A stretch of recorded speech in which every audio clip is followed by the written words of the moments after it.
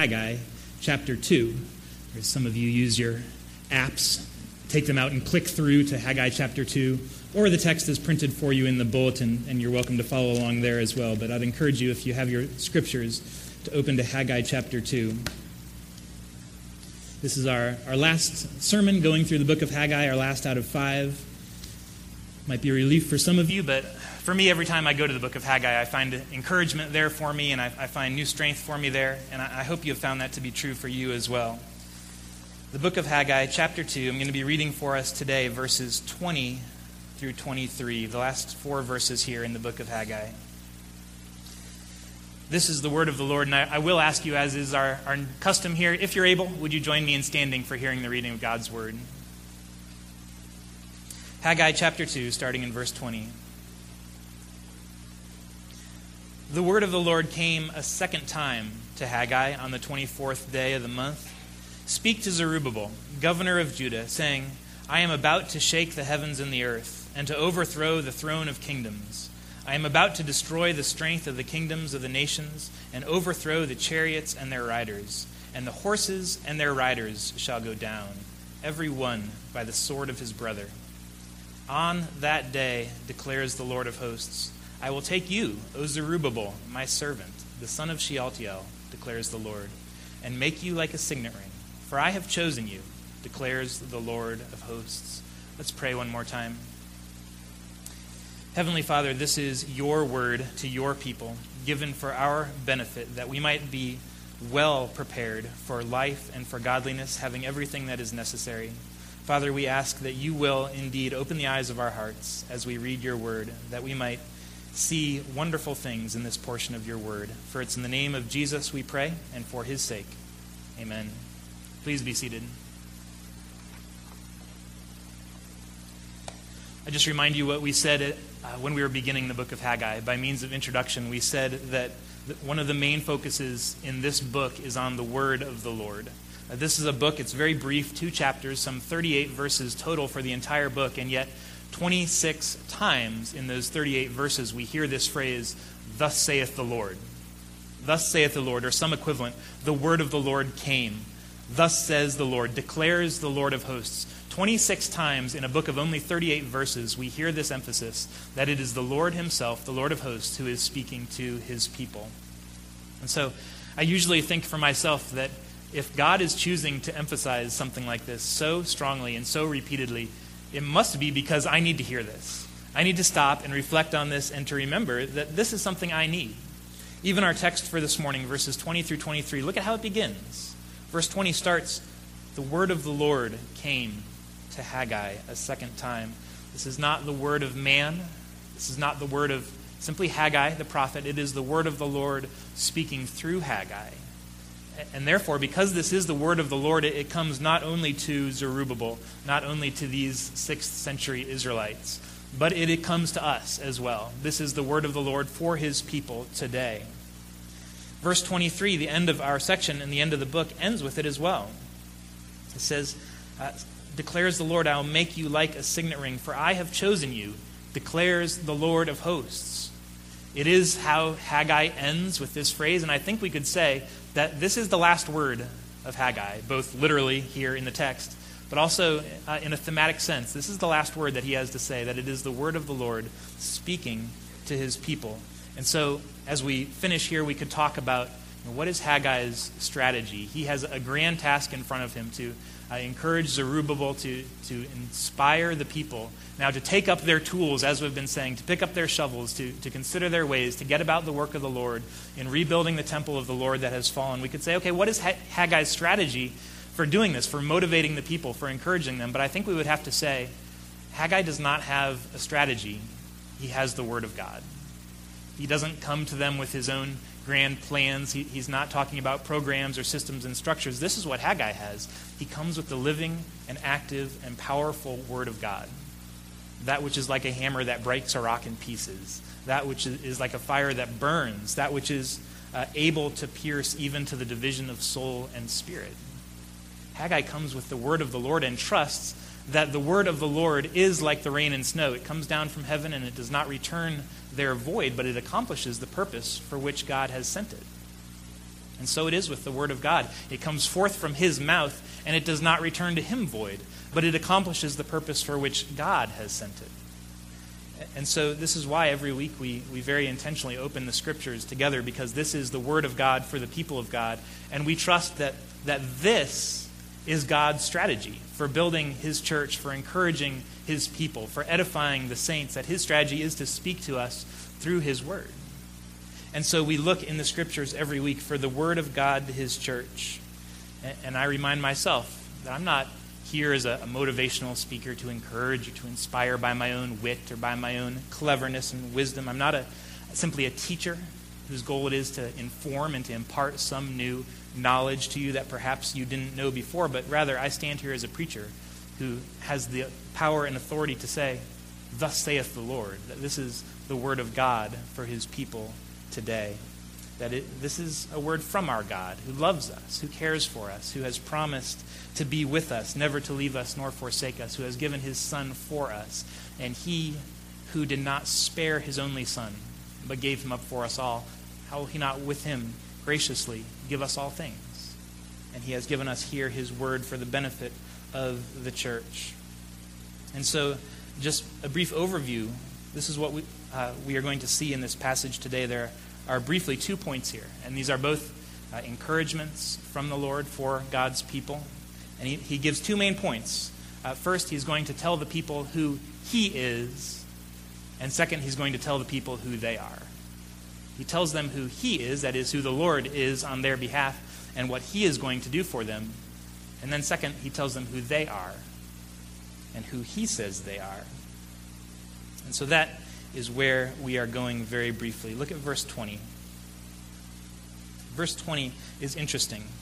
The word of the Lord came a second time to Haggai on the 24th day of the month. And so we've said as we've gone through Haggai, there's all these dates. Haggai is unique in the Scriptures for the specificity that it has in giving us dates. We know not only the general time frame that Haggai was ministering and speaking as a prophet, we know the exact day.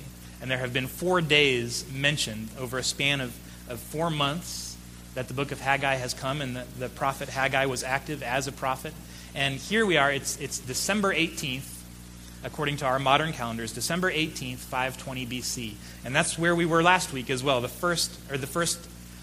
last few verses from verse 10 to verse 19 in chapter 2. Same day, December 18th, 520. And now verse 20 says, the word of the Lord came to Haggai a second time on that same day.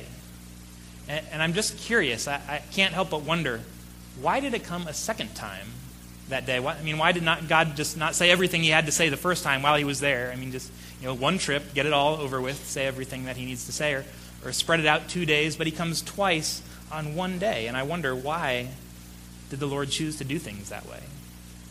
And then the reality, I think, for all of us is, in my life, I often wonder why God chooses to do things the way he does them. Not just here, but in all aspects of my life. I think, God, why have you chosen to do things this way and not another way? I had all sorts of my own ideas for your timing, and yet we know this is true, that God's timing is always perfect. God's timing is always perfect for all of his children. And so if he chooses to come here to Haggai 2 times in one day, he does that because his timing is perfect. Because in his wisdom, he is doing what is best for his people. And we also see in Haggai this, that the word of the Lord does not simply come sort of in general to a unspecified people at general times, but it comes very specifically, doesn't it? It comes at very specific times to very specific people in very specific ways. Here, it's coming the second time on this one particular day, December 18th, 522, Zerubbabel, and also to the people at large, through the mouth of Haggai the prophet. There's so much specificity in this text. God does not simply speak in general, sort of in lump sum, give something for everybody, but he has the power, and he does, in fact, speak very specifically to individual people at just the right times. He does this still through his Spirit who ministers to believers, through his Spirit who ministers in the church. God speaks specifically. And so I think the question for us then is this: are we listening? Are we listening to what the Lord, through his word and Spirit, has to say to us today? Are we anticipating as we come into worship today that we will not simply walk away with some general blessing and some general encouragement and good feeling, but are we anticipating that the Lord is going to speak to us specifically, us as individual people, that he has a word for us today? That his Spirit is going to take the Word of God, even though this portion seems like, it was written 2,500 years ago in a different time, in a different place, and yet still the Spirit speaks through the Word. That he takes this and he applies it to our individual hearts for our individual benefit, for our sanctification, for our growth in godliness. For whatever it is that we are needing today, the Spirit in his wisdom applies the Word of God for the good and the growth of his people and for his church. And so this is the message then in verses 21 through 23. This is the message that Haggai brings through the Spirit to Zerubbabel. This is the conclusion of the book. This is, in a way, this brings the whole thing to a completion. I think it's appropriate conclusion to the book. It's the final word, and I think we could even say this is the greatest word that Haggai brings to the people. This sort of sums up, it's the completion of everything that he said to his people. And here Haggai is addressing himself specifically to Zerubbabel. He says, this is the word of the Lord, verse 21. It says, speak to Zerubbabel. So we note that the first time the word of the Lord came on that day, it was to the people. And now the second time it comes, it's a message specifically, in particular, for Zerubbabel, who is the governor. And the message has two parts. The first part is verses 21 and 22, and that part is cosmic in scope. Cosmic in scope, the heavens and the earth, the kingdoms of the world. And the second part is a promise specifically for Zerubbabel, and that's verse 23. Verse 23 is a promise specifically for Zerubbabel, and that's actually the foundational promise. That will help us understand verses 21 and 22. So we're going to go backwards through the text today. I've always wanted to do that. It's interesting. We're going to take a text and we're going to preach backwards through it. And that's most useful for us today. So we're going to start with verse 23 and listen to what it says. On that day, declares the Lord of hosts, I will take you, O Zerubbabel, my servant, the son of Shealtiel, declares the Lord, and make you like a signet ring. For I have chosen you, declares the Lord of hosts. Now, I think just on first reading that verse, and a lot of these verses kind of sound like head scratchers. We don't immediately know why that is so encouraging to Zerubbabel, but as we get into it, I think that will become clear. See, what we've been talking about here, to remember the grand context, is that Haggai has come to this people. Israel was sacked by the Babylonians. We remember they were taken into captivity. They went into Babylon. That's why Daniel was in Nebuchadnezzar's court in Babylon, because all of Israel had gone into captivity. They were there 70 years, and at the end of 70 years, Cyrus the Persian made a decree that they could return to Jerusalem. And so they came back. They began to build the temple. They began to lay the foundation of the house of the Lord. And then some opposition arose, and they quit. They just put down their tools because they were discouraged, and there was opposition, and they never got back to it. And so then 15 years went by, and what we've said is they were just building their own lives. They were feathering their own nests, paneling their own houses, and they never returned to the work of the Lord. And so after 15 years, now God has raised up Haggai the prophet to say to them, consider your ways. Is it right for you to be living in paneled houses while the Lord's house is yet in ruins? And so Haggai comes in and he encourages the people and he motivates the people now to take up the task again to build the house of the Lord. But there's a deeper issue here as well. That's the context, the historical context, but there's another issue as well. I think it's true that Israel, as a nation, doesn't really know who they are right now. They don't really know who they are right now, and they don't really know, more importantly, they don't know how God feels about them at this point. Put yourself in their shoes for a minute. Think about what has happened. Remember we said going into exile for them, that was far more than a political disaster, which is true. It was more than a personal disaster. That was true as well. But really, at a deepest level, that was a theological disaster. They were taken out of the promised land that God had promised to their forefathers would be theirs. It was the Davidic king who was taken off his throne, who had received the promise from the Lord that a son of David would always rule on his throne. So the question is, if all these things are taken away, what does God feel about them now? And we said that all that happened because of 400 years of disobedience and rebellion and sin against the Lord, that they brought upon themselves the curses of the covenant. And so God came and they lost the promised land, which had been given to them. But now here they are. Now they've actually come back. They're in the promised land again. So that's good, but there's some unsettled questions that remain.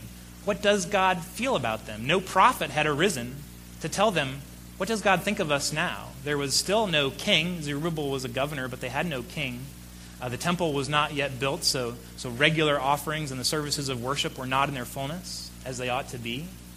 So what does the Lord think about them now? Had it been the Lord who brought them back into the promised land, or was that just because Cyrus had made a decree? What did the Lord think about them? Where was the Lord's hand in all of this? They were suffering, and now they were back, but that nagging question, I believe, still remains. They still don't know who they are. They still don't know what the Lord says about them. And so there's a sense, I believe, in which they are spiritually paralyzed. They are spiritually paralyzed because if you don't know how God feels about you, if you are not believing and trusting all of God's promises of what He says is true about you, then you're not going to have those inner resources that you need to do the Lord's work, to faithfully carry out the calling He's placed upon your life, if you don't first know exactly what God says about you. If you don't first believe the promises that what He says is true about you in Christ is true, if that is who you are. And so verse 23 comes into that context. And he says, I will take you, O Zerubbabel, my servant, and make you like a signet ring. This is God's answer to those questions. This is God's answer to Zerubbabel's doubts, if he was doubting what God thought about him and all the people as well, to say Zerubbabel will be like a signet ring. And again, although that is strange to us, I believe Zerubbabel knew what that meant immediately. Zerubbabel knew immediately what that meant, and here is why. Because Zerubbabel's grandfather had heard the exact opposite promise. Zerubbabel's grandfather was Jeconiah. We saw earlier it says Zerubbabel, the son of Shealtiel, and Shealtiel was the son of Jeconiah. Jeconiah had been one of the last kings to sit on the throne of Israel before the Babylonian captivity. And yet he was an ungodly man. He was an unrighteous man. And because of his ungodliness and his unrighteousness, the Lord had sent a prophet to Jeconiah. He sent the prophet Jeremiah to him. And Jeremiah came and he said to him in Jeremiah 22:24, he says this to Jeconiah. He says, although you were the signet ring on my right hand, I would tear you off. That's the word of the Lord to Jeconiah. Although you were a signet ring, I would tear you off. And it was shortly after that Nebuchadnezzar the Babylonian comes and he tears Jeconiah off the throne. And he sacks Jerusalem, he destroys the temple, ransacks it for all its gold, and marches the people into captivity. So what the Lord has done to Jeconiah is to say, you are no longer a signet ring on my hand. All those promises of David having a son on the throne, that you will be the Lord's people, those are forfeited by your unrighteousness and your ungodliness. Although you were a signet ring, I would tear you off. And so that's bad news. That's bad news for Jeconiah, of course, personally, but also corporately for all of Israel to hear this, to hear that the Lord now says to their king, you are no longer mine. My promises to you are no longer in fulfillment. God rejected Jeconiah and therefore rejected all of his people. And so it's easy to understand now how there might be this spiritual pall hanging over the people. What does the Lord think about them now? Is that still his feeling about them? Is he going to reject them from being his people before them? They don't know now if the God of their fathers is still on their side or not. And so, again, it's hard to find the resources to do work for the Lord, to do spiritual work, if you don't first know how God feels about you. If you're not first confidently and deeply grounded in the certainty of the Lord's love for you. And I think this is as true for us today as it was for them, that if you are doubting how God feels about you, if you're doubting whether your Heavenly Father cares for you, then you're not going to step out in faith. You're not going to live sacrificially. You're not going to give generously and joyfully and sacrificially. You're not going to die to yourself daily and live for others. You just won't do that if you're not first confidently grounded and have those resources because you know of God's love for you. This is true even in a physical realm, a human realm, in families today. I remember when I was in high school, my dream and my goal, really, not dream, it was my goal, was to play first base for the Chicago Cubs. And, I still hold on to that a little bit. I'm starting to give up on that as it becomes less likely, but there's still that flicker of hope. But that was my goal in high school. That was all I wanted to do with my life, was to play first base for the Cubs. And so I was on the high school baseball team, and I confess, I remember very little about those baseball games in high school. I remember that it was snowing during some of our games because I was in Colorado in that time of life. But what I do remember is this, that my dad, without fail, came to every single baseball game I played. And he stood there in the snow watching me play baseball. And I remember, and for whatever reason, I hardly remember the games at all, but I remember that he was there. And I remember that just the confidence and the knowledge of his love, that he took time out of his schedule, busy though he was, to come and to support me. That was so encouraging to me, to give me the strength to play baseball in the face of fading hopes and incoming reality that maybe the Cubs was not in my future. But nevertheless, I had the strength to go do that because my dad was there. That, even if he was the only parent on the sidelines, I knew how he felt about me. And so it is with us in the spiritual realm. First, we must know God's love for us. We must know that he who did not spare his only son, but gave him up for us all, how will he not also, along with him, graciously give us all things? And so God says to Zerubbabel here, verse 23, that he will make him like a signet ring. Although his grandfather was the ring torn off of God's hand, now Zerubbabel is placed back on his finger. I think this was hugely significant for Zerubbabel personally. Think about who Zerubbabel was. We said this. He was the governor of Israel. He was not the king. Even though he was the descendant of David, he was the rightful heir to the throne of Israel. He should have been the king of Israel, and yet because of their political situation, because they were still sort of free but sort of under the thumb of the Persians, he could not be a king, he could only be the governor. And so the world would tell him, you're not significant, you're only a governor. But what God says to him here is, you will be like a signet ring on my right hand. Look what he says. He says, I will take you, O Zerubbabel, my servant. That in itself was a Davidic title. My servant, the servant of the Lord. He says, this is who you are. This is who Zerubbabel's identity was, that God calls him his servant. God says he will be the signet ring on my right hand. And this is the truth, that what God says about you will always be more significant than what the world says about you. God here is giving Zerubbabel his title. He's giving him his identity, which is far different than what the world would have said that Zerubbabel was. Zerubbabel was just a measly governor of a fledgling little nation. It had just been released from captivity, didn't even have its own ducks in a row yet. And yet God says, you are my servant.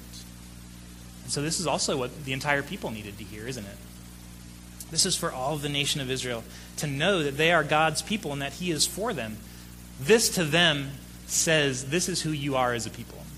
He doesn't have to say it to everybody. He simply has to say, the king is mine. And they would all know, okay, if our king is belonging to the Lord, if he is now the Davidic heir who's back on that throne that God has promised, God is on our side. He is for us. He is our people. And this is, I believe, what one pastor has called the irony of gospel sanctification. This is the irony of gospel sanctification. He says it this way, that those who would make the most progress in spiritual growth and in sanctification are those who will be most confidently assured of their standing in God's sight. That they are the ones who are most confident of God's love for them, most assured that nothing they do will ever forfeit God's love for them. It's those people who will make the most progress in their spiritual growth. It says, whereas those who are doubting their position in Christ, those who are not confidently assured of how God feels about them, they actually make the least progress. It says that's irony because we might think, okay, if we keep the people on the edge of their seat and never let them be totally sure of how God feels about them, then they'll work really hard because they'll want to try to earn it. But it says the reality is just the opposite. Those who doubt, those who do not have assurance, they actually don't have the resources to do God's work in God's way. It's those who are firmly assured. They're the ones who make the most progress. Those are the ones who grow the most in holiness. And remember what the issue was here in God's covenant with David. And we won't turn to 2 Samuel 7, but let me just remind you, because that is where God originally made his covenant with David. You remember, this is what's interesting. David saw in his time the exact same issue that Haggai points out in his day. Remember what David says. He goes to the Lord and he says, Lord, is it appropriate that I, the king, am living in paneled houses while the ark of the Lord dwells in a tent? Remember, it's the exact same situation, although in David's time, David takes the initiative to point this out, and he says, Lord, let me build you a house. He says it's not appropriate for the people to be living in nicer accommodations than the ark of the Lord. And what does God say? He says, no. He says, no, you will not build me a house. I will build you a house. The Lord takes the initiative to say, no, it's not for you to build my house. I'm going to build your house first. And he doesn't mean a new castle to live in. He means he will build a people. He will build a dynasty. He will build a legacy. He will build his church for David. David will not serve him first. Christianity is the only religion in the world where our God says to us, you will not serve me first, but I will serve you first. Jesus Christ came not to be served, but to serve, and to give his life as a ransom for many. It is Jesus who says to his people, I will build my church, and the gates of hell will not prevail against it. As much as the people come and they say, Lord, let us work for you, and he says, no, I will work first. I will accomplish for you what you could never accomplish on your own. And only then will it be appropriate for us to work in response, as David's son, Solomon, would of course go and build the temple. David saw what the people of Haggai's day did not see. The Lord had to send a prophet to show it to him. So the first point here is that God is faithful to his promise to build David a house. He's faithful to his promise. Here in Haggai, those promises seemed as though they were in doubt, and he says, Zerubbabel will be a signet ring on my finger. And the second point here in the text is that God is faithful to his promise that a son of David would always sit on the throne, and he will show them who his people are as well. Let me read verses 21 and 22, and then explain why these, although a little difficult, are a very timely word of encouragement for us. Verse 21, Speak to Zerubbabel, governor of Judah, saying, I am about to shake the heavens and the earth, and to overthrow the throne of kingdoms.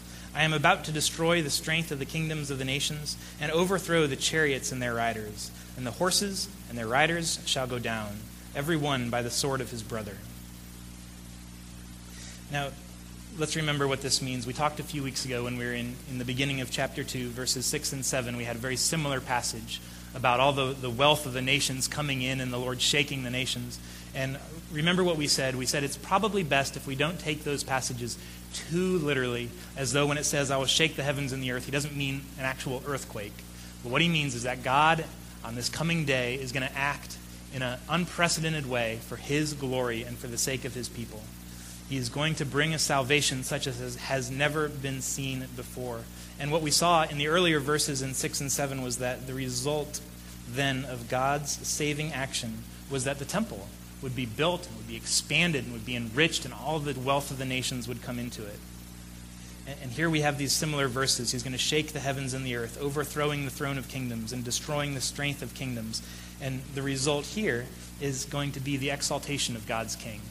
That all the other nations out there are going to be put down, and Israel and their king will be lifted up above all the other nations because they are the nation of God. They are his people. And although they are fledgling and struggling and small at this point, he says, this is what I'm going to do. A day is coming when I am going to shake the heavens and the earth. I'm going to act on your behalf in a way that I've never done before, and it will be greater than anything else, so that my people will be lifted up. My people will be exalted. So it's easy to understand why the people, these particular people at this particular time, needed to hear this particular word. Because they were small. They were struggling. You know, they'd just been in captivity for 70 years, and now they'd been back, and they're trying to rebuild, and they haven't done much to speak of yet. They're still a small, struggling, fledgling nation. There's still this spiritual pall that is hanging over them. They still have no political power, no political clout. They can't even have their own king. They just have a governor. And yet this is what the Lord says. He comes and says, I have not forgotten my promise to David. The day is coming when I'm going to fulfill those promises beyond all expectations. And I'm going to come and I'm going to act on your behalf. Is this not still the message that we need to hear today, 2,500 years after this was written, halfway around the world, and yet this is his message for us today? So I think it's easy. I think it's easy for us, even today, to get discouraged, to look maybe at the state of the church and to be discouraged, whether the state of our our individual church or the state of the church in the world, the church universal, and to say, it just doesn't seem like God's promises are headed towards fulfillment. It's easy to be discouraged when we see the power of the big pagan nations or the power of the big secular corporations, and to say, what hope does God's people have against this? We seem to do so little in the way of actual transformation of the culture. We seem to have so little impact. And when we look at pop culture, we don't see Christian values. We don't see the Lord lifted up. We see human values. And it's easy to get discouraged and just to think, where is the Lord in all of this? What is he doing? When will we finally see that day when the Lord will have mercy on his people? And yet he says to the people, this is his promise, that this day is coming. I am about to shake the heavens and the earth. I am about to overthrow the thrones and the strengths of kingdoms of nations and overthrow all the chariots and their riders. And on that day, he's going to exalt his king. A day is coming when Jesus will ride in all of his glory. He will overthrow the thrones and the powers that are arrayed against him and against his people, coming in on that white horse with the sword of the word of his mouth coming forth. The Bible says he'll have it written on his leg, King of Kings and Lord of Lords. And on that day, his king will be exalted, and he will overthrow all of his enemies. Haggai answers all of the questions, all of the despair, all of the discouragements, all of the apathy that the people are feeling simply in this way, by preaching the authority and the power and the sovereignty of God. Pointing them again to what God is going to do on that great day when he will be all in all. Hebrews 2. If you have your Bibles, just flip over to Hebrews 2 real quick. Hebrews 2:8 tells us something very important here. He does something very similar. Hebrews chapter 2, verse 8. It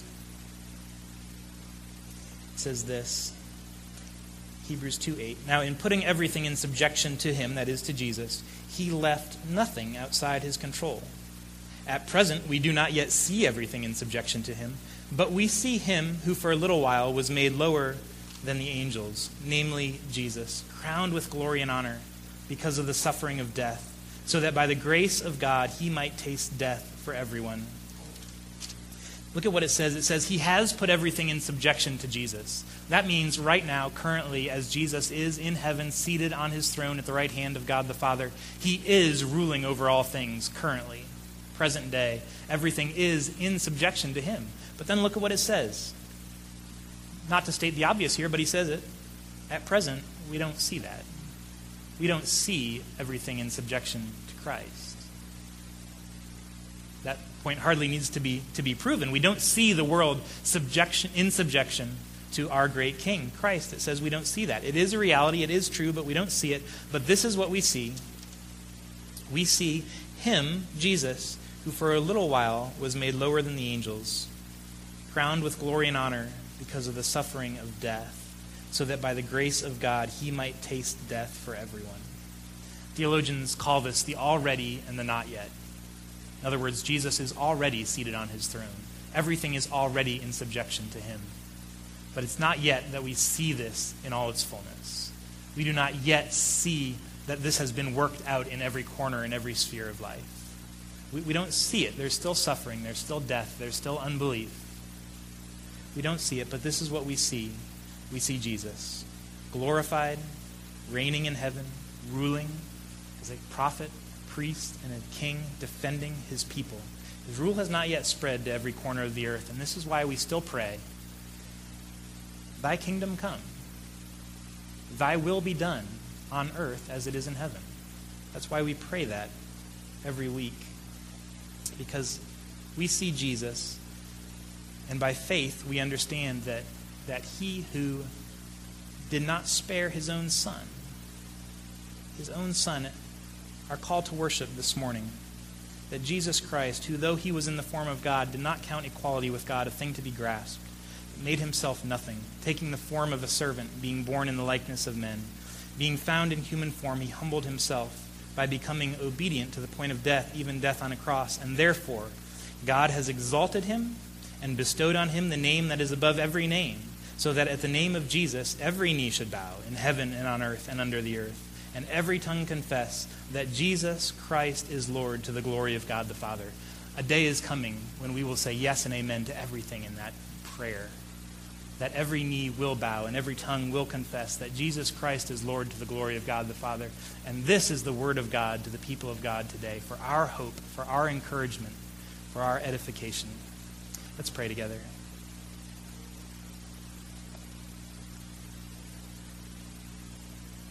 Heavenly Father, we want to take your word. We want to believe it at face value. We want to hear your promises.